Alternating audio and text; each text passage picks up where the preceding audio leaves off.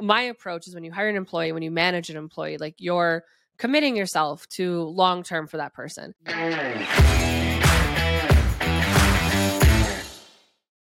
Welcome to another episode of Marketers Talking Marketing. Today, I'm joined by Amber, and we're going to talk about employee advocacy in B2B. Amber, why don't you introduce yourself to the audience and tell them a little bit about what you're doing? Hey, y'all. My name is Amber Rhodes, and I am first and foremost a reader and reality TV lover. And then after that, I'm a marketer. I do social and communications for UserGems, which is a B2B software for pipeline generation. Love reality TV also. I've spent many times. I was going to say many hours, and then I was like, it's been days worth of time, I'm sure. Anyway, I also love social media. I love reality TV.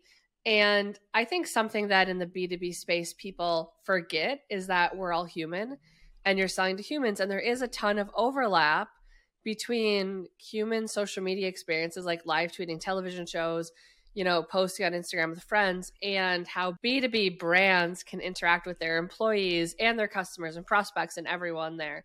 Does that resonate with your approach to it also? Do you feel like that's true? What's your take on it?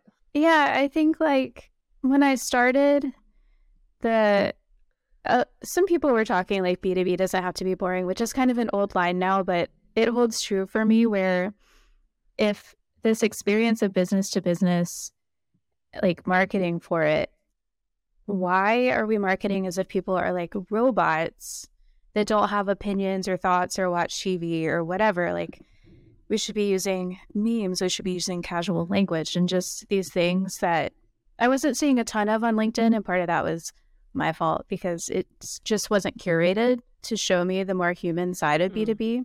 But I have found that it's the most effective at like starting conversations because it is human. It's like I recognizing that you're a person and that you're not like an AI just trying to read what I'm saying. There's this idea. Have you heard about the theory that the internet is dead? Oh my God, no. Tell me more. Oh like, my God. Tell me more. Let me send you down a wormhole after this recording. There's an idea that the internet died in like 2017, 2018, and that a majority of the internet, as we would see it looking at it from the outside, a majority of the internet is AI and bots tweeting out content, writing content, producing content, and then it's all getting engaged with bots.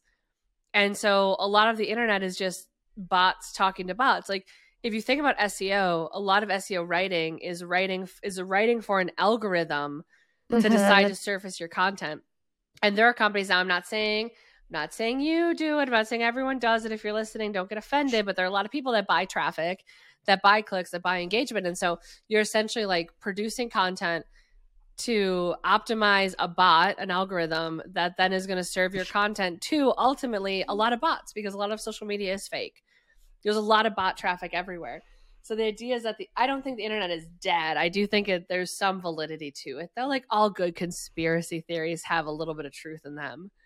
But it's just a lot of bots for bots. Yeah, like the shadow internet. The connection between the internet being dead and Avril Lavigne being dead is like this Venn diagram that connects. Have you know that conspiracy theory? No. There's a conspiracy theory that Avril Lavigne died like a long time ago. I have heard. Okay, it's her doppelganger. So yeah, I forgot about that for a minute. Yeah. I'm always here to talk about that. Yeah. Updated podcast topic, conspiracy theories. I have a few. I have a few B2B ones as well. Well, I also what's your number one top of mind B2B conspiracy theory? I think some of the hiring and firing practices right now are a way to take control away from employees who are getting a little maybe too rambunctious asking for money. I will say, where I thought you were going to go with that is a conspiracy theory that I have around it. I think a lot of the job postings that we see are not real. Okay. Tell me more. Yes. So a lot of companies, one of their big metrics of company health and growth is employee headcount size, which is partially how we saw ourselves in the situation where companies can't afford their employees. And I've noticed this though, even pre layoffs. There are a lot of companies that have really generic job postings that I've seen open forever, but it's not the same posting. They'll refresh it. And so I think a lot of the jobs that are posted online are not real jobs. The company is saying they're hiring for something, they're not actually hiring for it, not hiring at all. But if you apply and you're coming from a competitor, they'll talk to you. So they're just using it as a mechanism to like gather information and talk to people, but they're not actually hiring. A lot of the companies that are going through major layoffs right now, I've seen it firsthand. I do not know why there are not more lawsuits coming out of it, but I've seen firsthand a lot of experienced employees, senior employees who are probably asking for raises and trying to like unionize perhaps in their location. A lot of them are being impacted by it because I think layoffs are a way to sweep a lot of people under the rug with it. But I've seen a lot of companies where they're laying off roles and they're hiring right away. They have job postings up right away. I don't think they're real. I think a lot of job postings are fake. Interesting. Yeah. I assumed that they were real, but at a lower level so that they could bring people in with That's what they're doing. salary. That's what they're doing is they're hiring they're firing I saw it firsthand at a company. I was so mad. I'm still angry about it. A lot of what I do is just driven by rage, to be honest. But they fired a handful of individuals over 40 and then immediately backfilled to 20-some-year-olds. It's like, what's going on? What's the messaging here? And like, well, we can't afford experienced talent, so we need to hire an experienced talent. But then you have these companies where your experienced people who are the ones that probably like built your code base, who understand how things work natively, who because they built it, they know what it is, and they probably have shitty documentation because they built this stuff a long time ago. They're the ones getting let go. And then you have this entire rung of 20-somethings that are coming in and really, without the title, being asked to backfill the work that employees that have their lifetime of experience have been doing. It's going to make really, really interesting employees in 10 years. You have a lot of 20-somethings that are like CMOs and shit because they came into a complete mess during layoffs and they just crushed it. And they had opportunities that most people wouldn't have. And then you're going to have employees that came in and totally like failed because they have no leadership and guidance, who then internalize it and think that they're horrible people because they sucked at this job at a company that laid off all their senior talent. It's going to be real weird. It's going to be a really weird workforce with it. Yeah. It's going to be like the Great Resignation is going to be cyclical, is what I imagine, is that what we were saying that was so strange in the new, like what was so strange that it got its own name is now going to be something that we see like on a cycle. Yeah, but I don't think those job postings are real. I had another conspiracy theory I was going to say, but I totally spaced on it.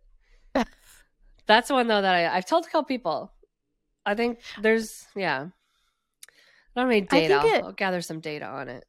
It definitely makes sense as like, even if they aren't trying like outright. Well, no, I do think that there are scams sometimes, like especially in creative roles, marketing, like content is social, and part of the interview process is like, what would you do if you were to come in? Like, what would you change? And they really are. There are people that will just farm information. I am sure of it, and they make it a requirement of the interview process to submit like writing samples or whatever. Homework. To do homework, and it's. What do we do in that? So let me turn this back on you. What do we do in that situation? Like, I say no, and I walk away. You say no. Yeah, you don't put like, you're not like, I'll do it for. I'll invoice you. Well, okay, so that's where we go. I think you have a couple avenues for it. One is, I do think that it's good to put out something that's going to challenge how someone walks through a process and thinks about it. So what I usually as a hiring manager do is I will create like a totally fake company, fake scenario, and then I'll say, here's all your data. Like, tell me, like, take 45 minutes to an hour and tell me what you would like, what your response would be, or what your campaign would be, or what you think about it. I interviewed for a company once. I was interviewing for VP roles, and I put my application out, I want to say to 10 to 15 companies, and they're all ones that I had some connection with. So like no one random. Of them, almost all of them asked me like, part of your responsibility would be building our overall strategy. So we want you to just put together what a Q1 strategy would look like for us. It wasn't even Q1. I said Q1. It wasn't, because I just did a Q1 strategy for someone. It was a year strategy. What would it look like? And we want to see like metrics. Like, how would you measure it? What would your goals be? I'm like, I'm not building you because their idea is you build it, we'll hire you, execute it. That's what they want you to think. And I was like, no. I'm like, I will send you examples of strategy that I've done. And I have a deck I put together of like anonymized shit that I've done. I'll send you that, but I'm not going to sit down and like make you a strategy. Because even if you do not hire me because of something else, I'm always going to assume if you do anything for my deck, I'm going to assume that you just stole my ideas. And I've had candidates before where they weren't the best candidate for the role at all. And then they just proactively sent me like, here's what my 30, 60, 90 would be, or like, here's a campaign idea I have for you. And I was like, I will never run this campaign now. Even if I was thinking about the same thing, I'm never going to do it because I don't want you to think that I stole your idea. You know, you can't. If I were in a position where I really wanted to work for a company and they wanted me to do like a homework assignment that I knew could be something they could just run with and use, I would bill them for my time and I would triple my rate because I'm building something that they can implement themselves. Or I would send them like an anonymized high-level version that could not be actually instituted. I think I'm a capitalist to my core, but I think that companies have a social responsibility not to be assholes. And when you do that, you're an asshole. And there are people who will interview just to get like, they'll take an interview with a candidate at a competitor just to pry them for information. It happens. Like I've seen it. I was in the corporate world for a little bit and I've seen it happen. And it's not, it just doesn't, it's and not ethical. It's skeevy. Yeah. I don't like that. I liked your answer though. Walk or give like an anonymized. Yeah. Don't do it. Yeah. Your value is, I think it also just sets precedent for perhaps for them to walk over you. I think it's a red flag in a company if they're going to ask you to do something that isn't short, time boxed, and can't be used at all. There's a lot of shitty companies out there, you know, and I think that's what the layoffs are also showing us, that there are these companies where no matter. I actually was listening to another podcast this morning. Nintendo has never had a layoff in their like, you know, however many years of existing. They've never had a layoff. Yeah. You don't have to lay off employees. Like I've seen companies that they've called it a layoff and they've cut like 15 workers. And then when you start asking around, it's like, well, they weren't really that good. And they're just using it as a way to get rid of people. You know, you don't have to lay off. Like there's a lot of companies, I think, that want to act like they care about their employees. When it comes to hard times, they cut ERGs, they cut DEI initiatives, they cut things that they feel aren't like contributing to their top line, but that can hurt employees, especially when you're trying to build a healthy workforce, you know? Yeah. And they rarely cut executives. Yeah. And that's not a conspiracy theory. That's a fact. That's a fact. It's a fact. Also, another fact, I was reading an article about these current layoffs, and it was the number like 6% or 7% comes up a lot. Like 6% of the company has been laid off kind of across the board for a lot of companies. And that number is made up. Like apparently in B2B SaaS, especially, they kind of wait until someone sets the trend. So maybe it was Google. I don't remember who had like the first big mass layoffs, but they did around 6%. And then others are like, oh, we're going to do the same. Essentially, that was what this article said. And I was like, and they had the data to back it up. And I was like, wow, we've really just made up this reality. Yeah. I was at, I'll just throw everyone out. I was at a company that did a layoff and they said that it was a 6% layoff. It was 6-7%. Said the same thing. But they did layoffs every week for 6 weeks. And so it ended up being like 35-40% of the company. Like entire departments were let go. And after one of the waves, they had a meeting and said, layoffs are done. Don't worry. Like, we're good. We can't guarantee it won't happen again because like business has to turn around, but you know, we're good. And then like 3 days later, another like 5 people were laid off. So yeah, it's 6%, but it's 6% continuously, like every week. Like you got to add that up. You don't average out the percentage laid off at each layoff, you know, and call it one big layoff. Like you got to add it up. Yeah. Yeah. But there's I think B2B is hit differently than, I think for B2B, it feels different too, because so many of these companies are fast growth startups. I think you compare it to, though, like some consumer brands, some D2C consumer brands are similar, but a lot of these B2B companies, they're building really, really fast. And they have a very aggressive growth target they're trying to hit that is probably unrealistic. And oftentimes they take a stupid big amount of initial funding. So the only way to keep their valuation growing is to hit this like really large number that doesn't make sense. And they just hire, willy nilly with no regard. Like, I feel like when you hire an employee, my approach is when you hire an employee, when you manage an employee, like you're committing yourself to long term for that person. Because if you're a bad manager, you can fuck their life up beyond just work. You can really do damage. You have a responsibility, and these companies are just, they're like, oh no, we hired too fast. Oopsie daisy. Like, listen, we'll help you with your resume. We'll like put it out to our network. Like, we'll help you find another job. Well, shit, maybe you shouldn't have hired so fast. Yeah.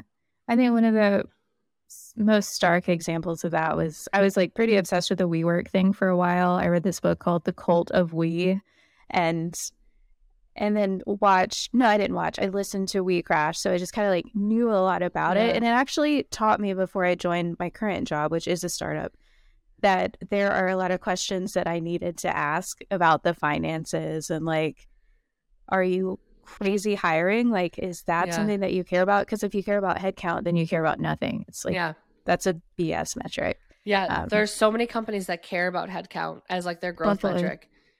But headcount, your company growing should be because your company is doing the right things to grow. Like, growth and headcount is an outcome of you doing the right things for your company to grow, not the input to it. I'd love to see like 400 person org that doesn't have leveling or like a roles and responsibilities matrix for any functions, that doesn't have job descriptions. It's like, oh yeah, you guys just hired. You just hired to hire. Like, you don't know what you need. You're just raw dogging life right now in the worst way possible. Gross. Yep. Yeah. Do you have any other B2B conspiracy theories? Oh, I'm sure I could come up with some, but I think I've run out for now. I have a conspiracy theory, and I've been talking a little bit recently about the marketing Illuminati, which started as like a funny term, but I'm buying into it right now. I think a lot of the stuff that we're told is a B2B best practice is complete bullshit. Just complete bullshit. If you look at social media, content performance on social media, when you look at your stats, if you compare video versus image, I found often image crushes it. Video doesn't do best on platform. There's not a lot of platforms it does. I've been running, since 2007, I have been running paid social campaigns. I have spent, if not over, close to $1 billion. You spend like 30, 40 million a year on Facebook for a short period of time. Video never outperformed static creative ever. GIFs might get a little GIF in there that might crush it, but video has never been better than other mediums. But we act like video is the end all be all to everything. A lot of the best practices that come from, say, Chris Walker and company. Oh God, that's the Illuminati. Oh no. No, but a lot of it Edit is me like, out. Yeah. Oh no, I didn't say that. A lot of what we hear in these same conferences from these same people, it's someone who joined a company that had a really good product market fit, and the company was really, really successful, and they helped them get there. They didn't do nothing, but they helped them get there. But their success is not because of these 3 things that they did. Their success is because they had a great product with great product market fit. They had an amazing sales team that was really aggressive, and they probably spend over $100,000 a month in advertising. And they don't tell you that. Like, that is what makes them successful. And that thing that makes them successful is not what they're selling to you. And I think when we see fitness influencers do it, we see it. We see it's bullshit, right? You're not going to get a 6-pack with 6 minutes of crunches a day. We see it. We know it's bullshit. We don't buy into it. But on the B2B side, we buy into it. And we go, oh yeah, I just need to blah, blah, blah. I just need to use more video. If I use more video, everything's going to be fine. If I just get my CEO to put out thought leadership content on LinkedIn, bam, done. When it's so much more nuanced to be successful. It's not this like quick, easy formula. And you have this group of marketers that are really prominent that keep saying the same thing, and they repeat each other's story to their audiences. And so they add credibility to it. And so now we have a world where B2B best practices are often just like completely wrong, especially if you're a smaller company or starting out, especially if you don't have advertising budget. And we just let people say dumb shit and don't hold them accountable for it being dumb shit. I think it's definitely like it's self-sustaining, those best practices where like, okay, I used to write blogs, content marketer background. So you're looking for a stat, you find a stat, you click into that stat. It takes you to another page that references that stat from a wholly different study. And it's just like we've all just created a truth where this is true because we keep referencing each other.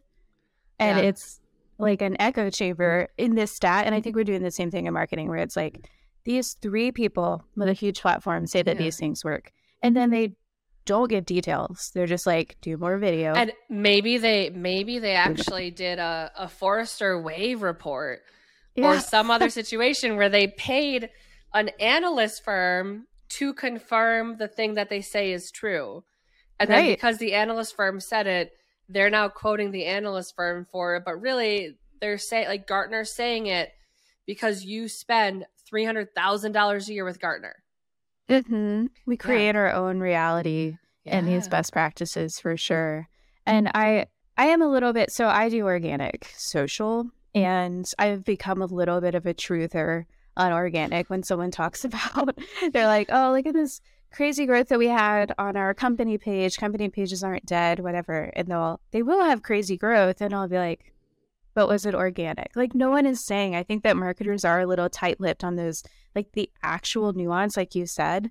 They'll give best practices, but they won't give their step-by-step. No. They won't share it. They'll say that conversation ads on LinkedIn, which I will say compared to other forums, performed a little better. Like lead generation ads on LinkedIn perform better than if you promote a piece of content going to your website. Anything that stays on platform will do better. But it's not like the magic bullet that solves things. But when you have companies that spend hundreds of thousands of dollars a month on that ad unit, and they have all this data to prove that ad unit works because they've spent so much money on it, but they never tell you what they're spending. They just tell you the end result. Like, that's what I think, having seen the back ends of a lot of companies through different roles and just people that I know, that's where I think a lot of it comes down to how much are you spending? Because let me tell you what, if you are running paid advertising on Facebook, LinkedIn, Twitter, any of those platforms, your organic performance is going to increase. Your organic performance will do better because you're doing paid advertising. And when you have your stats on your report and you filter out paid advertising so no one sees it, it's just going to look like you found a magic bullet and you're crushing it.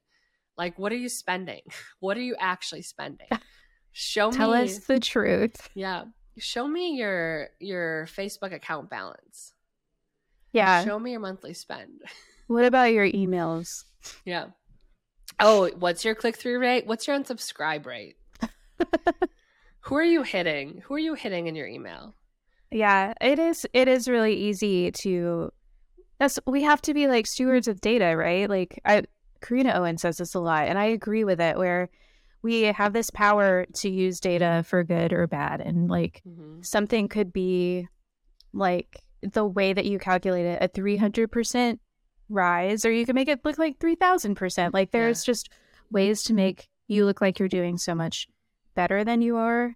And I just think marketers, like, we're guilty of this just by nature of our jobs. We want everything to look rosy. Yeah, we want to do a good job. We want to be hitting our goals, you know? Because what happens if you don't? Every time that there's a bump in the marketplace, marketing gets cut. It's one of the first functions to go. And then you end up with these roles. I think especially social media and content creation, you end up with this like hybrid role where you have a person who's like doing content and doing social media and doing community management and doing paid advertising and also internal comms and PR and brand. And you do everything, and people think that one person can do it all. Yeah. It's all sales fault. It's all sales. Oh, sure. Sure. I actually love our sales team. Yeah. I don't have a marketing background, so when I came into marketing, I didn't know about the like animosity or whatever, the Yeah. friction, and I still don't really get it because I've only ever worked with like the nicest salespeople ever. I think that in B2B, in startups especially, when everyone sits in the same room, it's a totally different experience than like when you're a really large company and you have these like really large functions and there's not as much coordination between the two. I think, I mean, from when I came into marketing, like 20 years ago at this point, I think the sales marketing relationship has changed a lot. It's a lie they want you to believe that sales and marketing don't get along. It's another Illuminati lie. Yeah. Yeah. Yeah, so they can sell you a product. To make your sales and marketing alignment better. Mm-hmm. Yeah. I think this whole marketing Illuminati thing though is real a little bit. Yeah, I mean, we create our own celebrities and then we buy into it. And Yeah. at a certain point, we just can't. I've had to do some of that, especially being new to the B2B space, really buying into those best practices because I didn't know where to start. And then kind of realizing on my own, just through experience, that what works for them is not going to work for me. But no one ever says that. Like, no one warns you. No one tells like you. you were saying. Yeah. It's not as easily visible to recognize that it's and you want to believe it too because it is hard. Like it's a lot of testing and just figuring out what works for your audience. And it would be lovely if there was a roadmap, you know. I think you want to believe. How did you end up in marketing? What made you come over to the marketing side? I have been doing like kind of a combination of different part-time jobs and some nonprofit. And then I worked at a university as a temp. And I just like absolutely could not stand the last temp job that I had. My partner had the opportunity to take a job that was like basically 100% travel. And we were just like, okay, I'll quit and go. Wait, I mean, not to the nice, like, it was to like Arkansas. Sorry to people in Arkansas, Missouri. Like, I liked them, but I'm saying I was in like Paris or whatever. That's literally what my brain was like. Paris, Italy, you know. No, I want to set the record straight. It was like Cincinnati, like places in Arkansas, Columbia, You're Missouri. Seeing a lot of the U.S. I have seen a lot of the U.S., but that kind of set me on to like, well, I'll figure out freelancing, maybe do some freelance writing. And I got connected with someone who connected me with someone. I was doing some blog posts and stuff. And then I did find a full-time job and I really liked it, but I was still doing freelancing on the side for an agency. And then they just asked me to join as a content strategist because they liked what I was doing. And I was like, okay, I can't say no. And that just set me on the path. I don't think anyone intentionally goes into marketing. No, I've not really met anyone who's that's another conspiracy theory. That. Yeah, it's another conspiracy theory. What do you do if you go to school for marketing? I wonder what those people do. Because they don't do marketing. Mass communication? Maybe. But I feel like often. I did. Yeah. What did you study? I was history and political science, and then I even have a master's degree that I'm not using in peace and conflict studies. Whoa. Does that help, though, with like conflict resolution at work? I think it would if I ever really experienced it. But more than anything, I think it just helps me understand systems. Yeah. Systems of oppression. Just like it helps me be more discerning, I think, in the way that I approach what I write, the way that we communicate with people. I think it has helped some, but I'm certainly not using it in the way I thought I would. Yeah. I did an undergraduate in industrial engineering and supply chain management. I have a master's in business analytics. Ooh. So I did a master's in dashboarding, essentially, creating presentations, Tableau dashboards. But I think that our formal education can help build us as people. And then it does influence how I think we show up in the workforce. But it's not always like a direct correlation. It's another conspiracy theory, higher education. Oh, God. I mean, that's for another episode. Higher than what? Oh, well, this has been very, very enjoyable, though. It has been fun talking conspiracy theories. Thank you so much for joining the podcast. If you're listening and you have a marketing conspiracy theory, please tell us about it. If you're on YouTube, in the comments below. If you're not on YouTube, I don't know, message me on LinkedIn. I want to hear about it, though. Don't tell the Illuminati we're talking about them, please. Yeah. Also, and you can keep it anon. Yeah. Yeah. We don't exist. We're not real people anyways. It's all robots. Yeah, we're AI. We're actually Chat GPT. Sentient. Two sentient Chat GPTs talking to each other. We're Chat HPT. I don't know what the G in GPT stands for, but the H is human. Oh, I like that. Yeah, I actually don't know what Chat GPT stands for at all. I don't know. Something nerds. Yeah. That's a great spot to end it, just right on nerds. This was fun.